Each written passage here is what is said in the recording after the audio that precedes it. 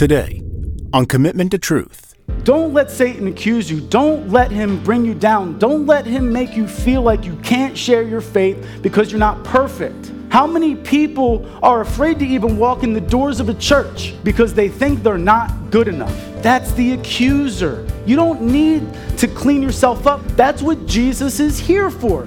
He's got you. And it's only because of our faith in him that we can testify. I don't care where you struggle, what areas you're weak, how many times you make a mistake. Jesus died for that, and we should still tell people about what he's done in our life. Welcome to Commitment to Truth, the teaching ministry of Commitment Church, a place for all nations. Thank you so much for spending time with us today. Each week, Pastor Cedric Brown and the pastoral team at Commitment Church strive to draw you into a deeper relationship with our Lord and Savior, Jesus Christ. Here's Pastor Mike Jones, teaching pastor at Commitment Church, with today's message. We're talking about heroes, all right? And who is your hero? If I asked you that question today, with the rising popularity of the Marvel movies and the DC movies, that might be, you hear the word hero, that might be like the first image that comes to your mind. If you're a child inside like I am, it is. You might identify with some of these heroes. That might be something that you think of. If you're a bit more grown up and more mature, and I asked you who your hero was, you might think of someone in history who has accomplished a great feat. Neil Armstrong being the first man on the moon, or Martin Luther King, leader in the civil rights movement. You might think of a famous athlete who just has amazing talents and skills. And especially for us as believers, maybe we think of Christian athletes who are bold for their faith. Even in a secular environment, when they put the microphone in front of them, they say they just want to thank the Lord. That might be somebody you look up to. Could even be a relative, an evangelist, a missionary. There's thousands of options on this side of heaven for who a hero can be to you.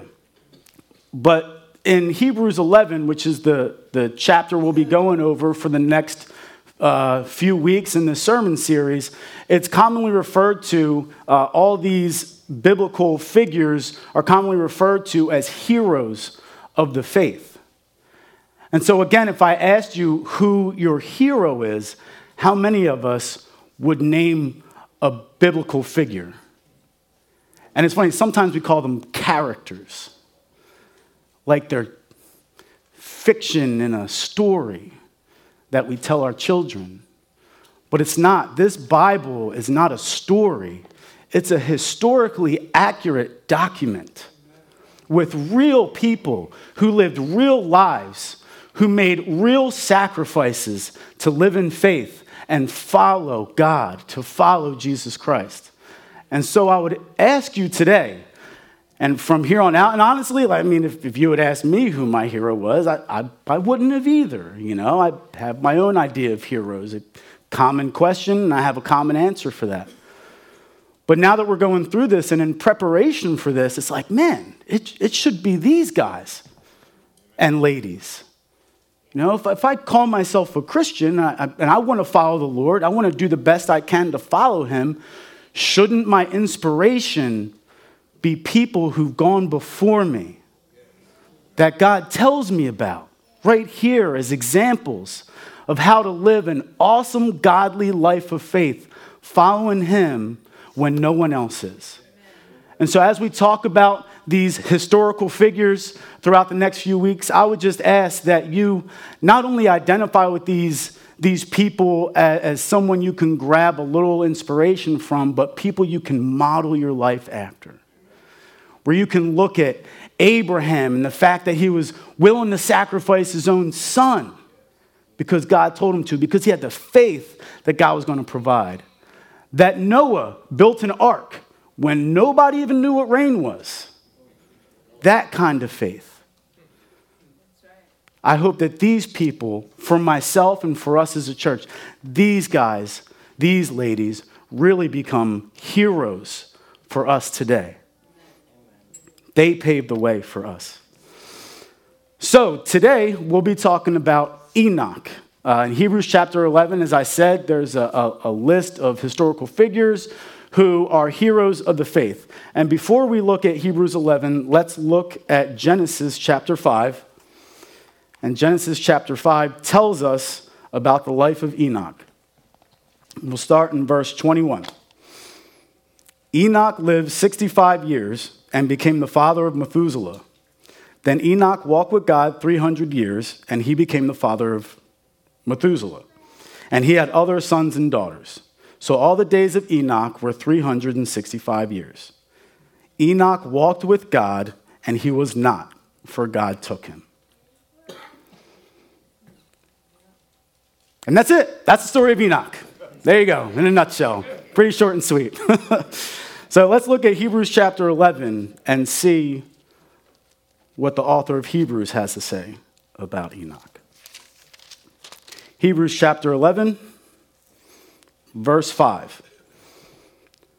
By faith, Enoch was taken up so that he would not see death. That's what that taken up meant in Genesis. He didn't die. God just snatched him up. I don't really know what that looked like. I'm not here to guess, but that's what the Bible says. And he was not found because God took him up, for he obtained the witness that before his being taken up, he was pleasing to God. And isn't that all we need to take out of Enoch's life? Out of those 3 verses. Not some great, big, inspiring story. Pretty miraculous that he was just taken up and that he didn't die. Hard to wrap our heads around. But what is it that we can learn from the life of Enoch? Is that he was pleasing to God. And being pleasing to God should be good enough for us and should be something that we model our lives after. So today we're going to talk about how we can be pleasing to God. What can we glean from the life of Enoch that we can then say, okay, I can live like that. I can be like him. I too can live a life that's pleasing to God. The first part of verse 5, it says, by faith. Enoch's faith was why he was pleasing to God. The definition of faith here is the conviction that God exists and is the creator and ruler of all things, the provider and bestower of eternal salvation through Jesus Christ. Enoch knew that God was the creator. Enoch knew that God provided everything that he needed, and Enoch knew that God was going to provide a Messiah to pay the penalty for sin so that we could have eternal life. He didn't know that Jesus Christ was going to be Jesus Christ. He had no concept of his name. There weren't even any other prophecies yet that expounded more on who the coming Messiah was going to be. So how did Enoch know that God was going to provide a Messiah? How could Enoch have faith in the coming Messiah to pay for sin? Let's look at Genesis chapter 3, verse 15. Genesis 3:15. And this is right after Adam and Eve had sinned. Eve was tempted by Satan, bit of the apple, gave it to Adam.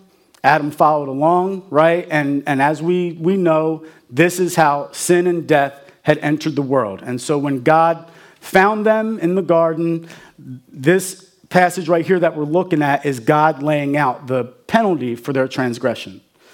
And in verse 15, this is the Lord talking to Satan, talking to the serpent. All right, verse 15.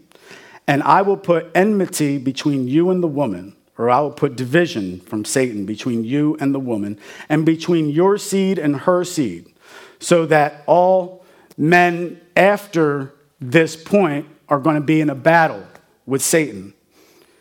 And he shall bruise you on the head. The seed of the woman will bruise Satan on the head. Or the King James Version says, crush his head. Amen? And you, Satan, will bruise him on the heel.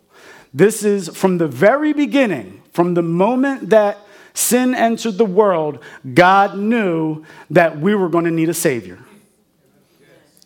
we were going to need somebody to save us from our sin because there's no way we could defeat it ourselves.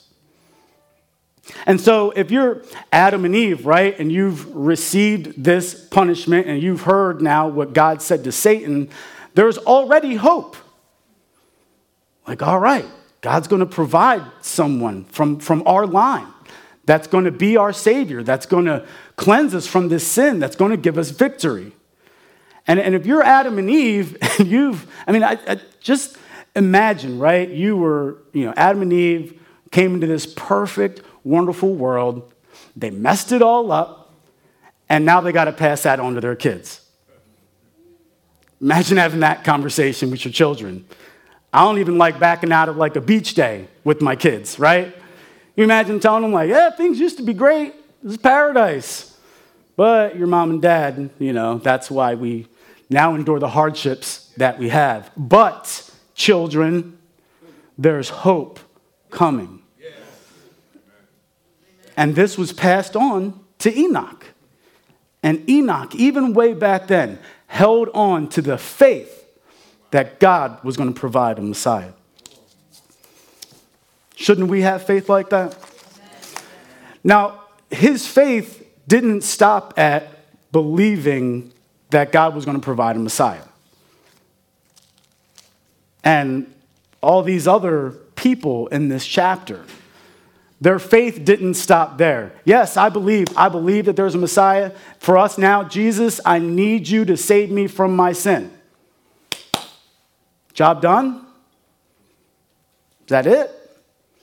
Not with these guys. Not with these ladies. Their faith resulted in action. And that's tethered to faith. When we put our faith and trust in Jesus Christ, we proclaim him as our Savior. We hold on to the promise that we have a new life in him. That should result in an action, in a changed life.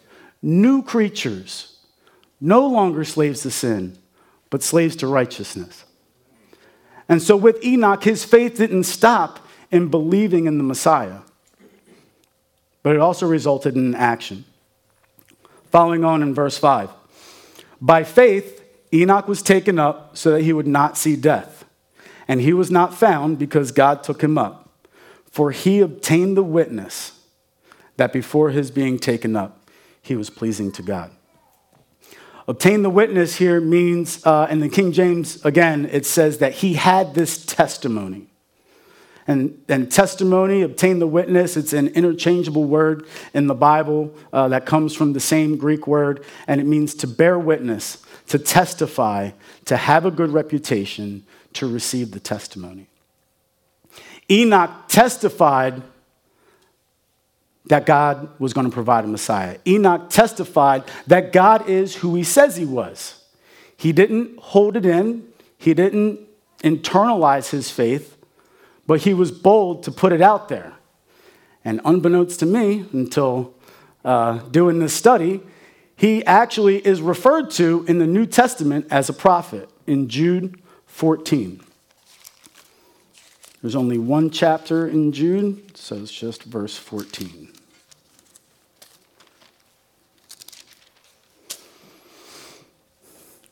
And it was also about these men, and this is talking about wicked men and false teachers, who Jude is kind of laid out as warning the church about. It was about these men that Enoch, in the seventh generation from Adam, prophesied, saying, Behold, the Lord came with many thousands of his holy ones, to execute judgment upon all, and to convict all the ungodly of all their ungodly deeds, which they have done in an ungodly way, and of all the harsh things which ungodly sinners have spoken against him. Enoch was a pretty bold dude. He really put it all out there. He wasn't really mincing words there. And if you think about it, right, he's the seventh generation from Adam, but he's also Noah's great-grandfather. And from what we know about the time of Noah, he was the only righteous man left on earth by the time it gets to Noah. And I don't think that just happened like that. I would imagine that Enoch was living in a pretty wicked time, being that close to the flood. It was only like 100 years from the flood. Things were rough. And Enoch didn't hide. Enoch wasn't scared. Enoch didn't cower up, but he stood boldly for his faith. And he testified about the power of an almighty God. Thank you for joining us for today's message from Commitment to Truth. We'll continue with the second part of the message right after this. Hello, my name is Norberto Colon Jr., and I'm a ministry leader for the worship ministry at Commitment Church, a place for all nations. I would like to personally invite you to come to one of our events this month. For the latest events, you can visit commitmentchurch.org/events. And if you and your family are looking for a church, we're here on Sundays at 9 a.m. and 11 a.m. Thank you again for joining us for today's message from Commitment to Truth. We now return for the second half of our message. And so why should we testify, right? Why is this important to us? Let's look at Revelation chapter 12, verse 10. Revelation 12, verse 10. This is talking about the end times in this passage. Then I heard a loud voice in heaven saying, "Now the salvation and the power and the kingdom of our God and the authority of his Christ have come. For the accuser of the brethren has been thrown down, he who accuses them before our God day and night." How did we overcome him? And they overcame him because of the blood of the Lamb, who we put our faith in, and because of the word of their testimony. And they did not love their life, even when faced with death.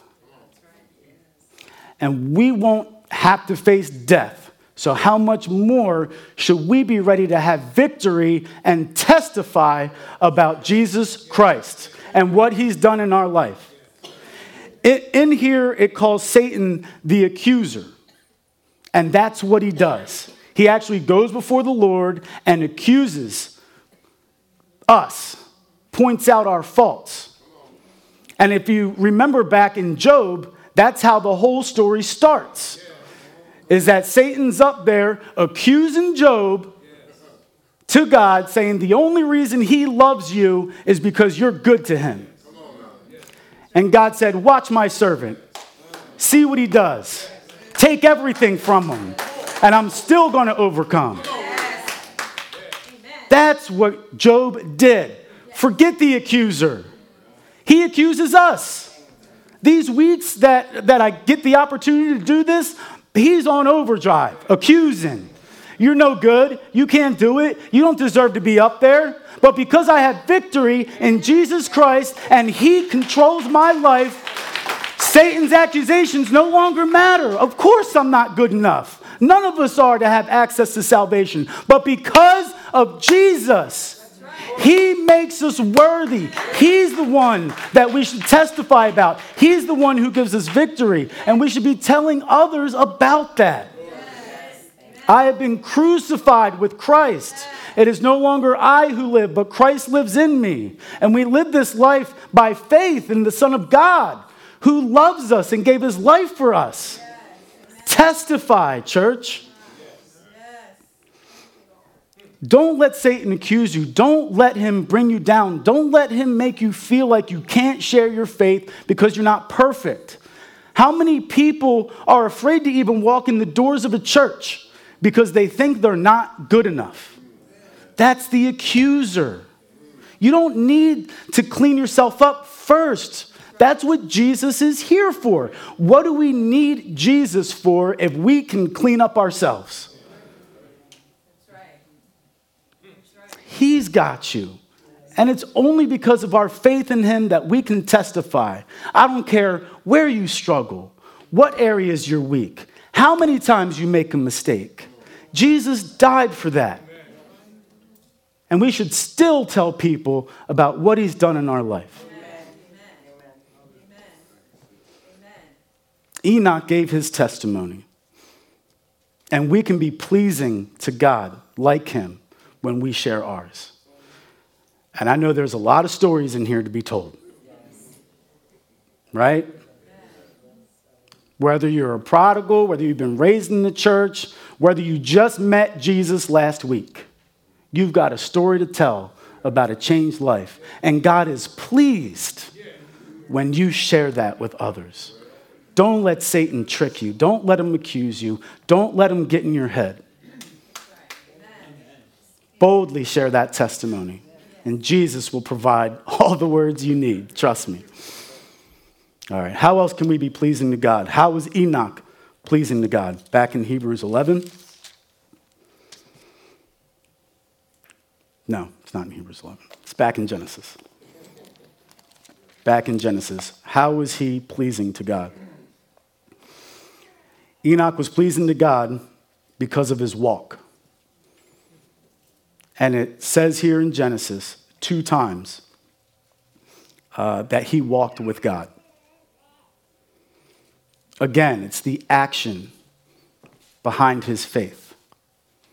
He followed the Lord wherever he was. How can we walk with God? And if any of you have been in church for a substantial period of time, you know right where we're going, to Galatians chapter 5. In Galatians 5, verse 16, but I say, walk by the Spirit, and you will not carry out the desire of the flesh. Walk with the Lord. And those places that you're weak, that you're insecure about, that Satan accuses you, just keep walking with God. And you won't carry out those desires anymore. You won't make those mistakes anymore. Let's look down in verse 19. Now the deeds of the flesh are evident, which are immorality, impurity, sensuality, idolatry, sorcery, enmities, strife, jealousy, outbursts of anger, disputes, dissensions, factions, envying, drunkenness, carousing, and things like these, of which I forewarn you, just as I have forewarned you, that those who practice such things will not inherit the kingdom of God. But the fruit of the Spirit is love, joy, peace, patience, kindness, goodness, faithfulness, gentleness, self-control. Against such things there is no law. Now those who belong to Christ Jesus have crucified the flesh with its passions and desires.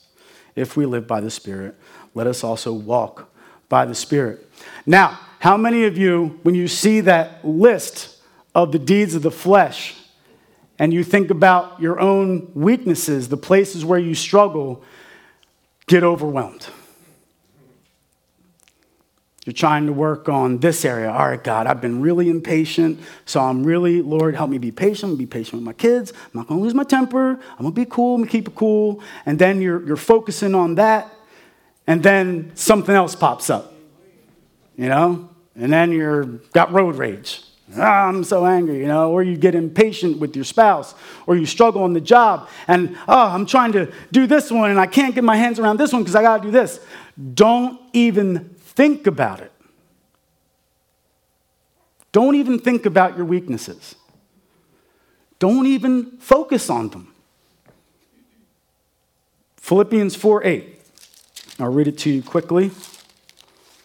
Philippians 4:8. Finally, brethren, whatever is true, whatever is honorable, whatever is right, whatever is pure, whatever is lovely, whatever is of good reputation, if there is any excellence, and if anything worthy of praise, dwell on these things.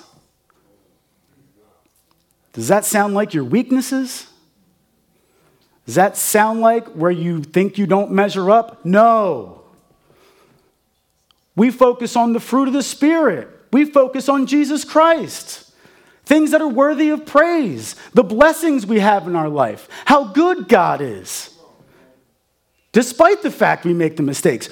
Don't worry about them. Don't get tunnel vision and focus on them and become discouraged. Because guess what? You're going to keep making mistakes.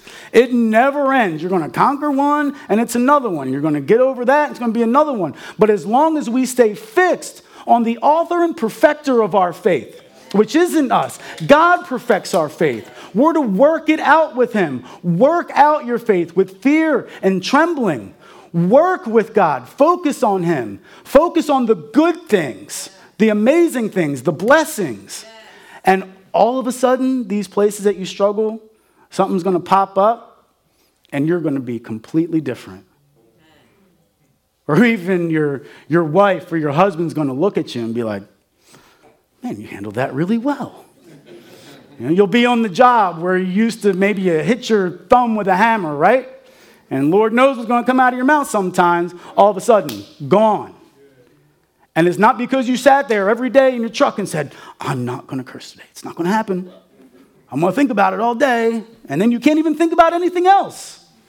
How can you even hear from the Lord or see an opportunity to share the gospel if you're so worried about your sin? It would be completely preoccupying. Rather than walking in victory, lighten up. God is good, no matter what you did. As long as you put your faith in him. That's it. And then walk it out. Figure it out. He'll show you. And it's so freeing. I find I can be pretty legalistic on myself. I keep making mistakes. I'm so awful. Yeah, I'm not perfect. That's why I need Jesus. That's what makes it so freeing. And why we can have peace. Why we can have hope. Why we can have the joy of the Lord in our lives that people can't mistake. Enoch was pleasing because he walked with the Lord. And also let's look on in verse 6. Without faith it is impossible to please him.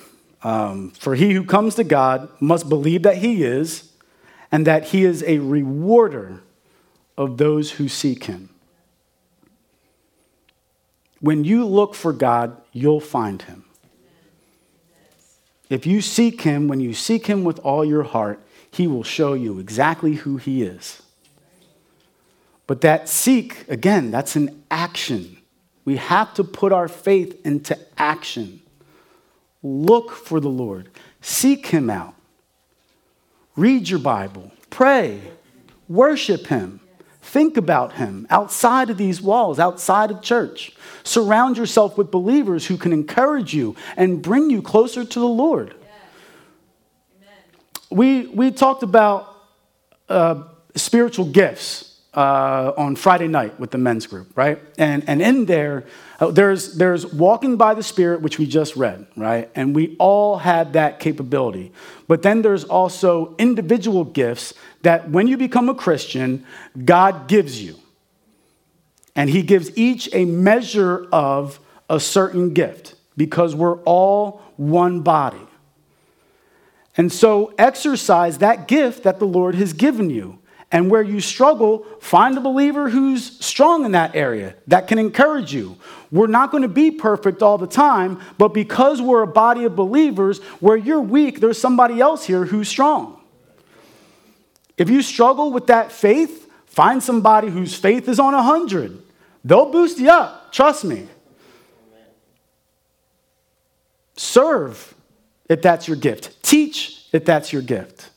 Be hospitable. Be generous. These are gifts that we all have in varying degrees. And if you hear that and you feel like that's me, don't worry about what you don't have. Use what you do have and bless the body of Christ. That's how we can walk out our faith. We can put our faith into action. And the more we put our faith into action, the less we become encumbered by the things of this world. Let's look at Hebrews 11, verse 13. We're going to read verse 13 through 16. All these died in faith without receiving the promises. Except for Enoch. He lived in the faith. He didn't die. But it's still talking about him too, though. Okay? All these died or were taken up in faith without receiving the promises, without seeing the coming of the Messiah, right? But having seen them and welcomed them from a distance, and having confessed that they were strangers and exiles on the earth. For those who say such things make it clear that they are seeking a country of their own. And indeed, if they had been thinking about the country which they went out, they would have had opportunity to return. But as it is, they desire a better country, that is, a heavenly one. Therefore, God is not ashamed to be called their God, for he has prepared a city for them. And he has prepared a city for you. That's exactly what Jesus told his disciples. I go to prepare a place for you. And then they stood there and waited. He's coming right back. But he's coming back. And he's got a place for us, a place for you, where there's no sickness, there's no death, there's no pain, there's no struggle, just perfect joy, peace, and love, and unity with him forever and ever. Amen. And we need to hold that into our hearts when we're walking out our faith. We need to be completely disconnected from the cares of this world. And the more we walk in that faith, the more we put our faith into action. There's an old hymn that says, the things of this world will grow strangely dim. Because you realize, man, this is not my home. There's another hymn. I grew up on hymns, This world is not my home. I'm just passing through. And that's what we're doing. We're just sojourners, strangers in a strange land, because we don't belong here anymore. But while we're here, let us walk out our faith, just like Enoch. Let us testify about our faith. Be bold. Don't let Satan accuse you. Don't let him get in your head. Don't let him make you feel like you're not this, that, or the other. You are. You are creation of the Lord. Before you were even in your mother's womb, it says he knew you. It said that he has prepared works for you to walk in. He's paved the path. It's just for us to walk in it. See the amazing things that God has done. And see the things of this world grow strangely dim. Let's pray.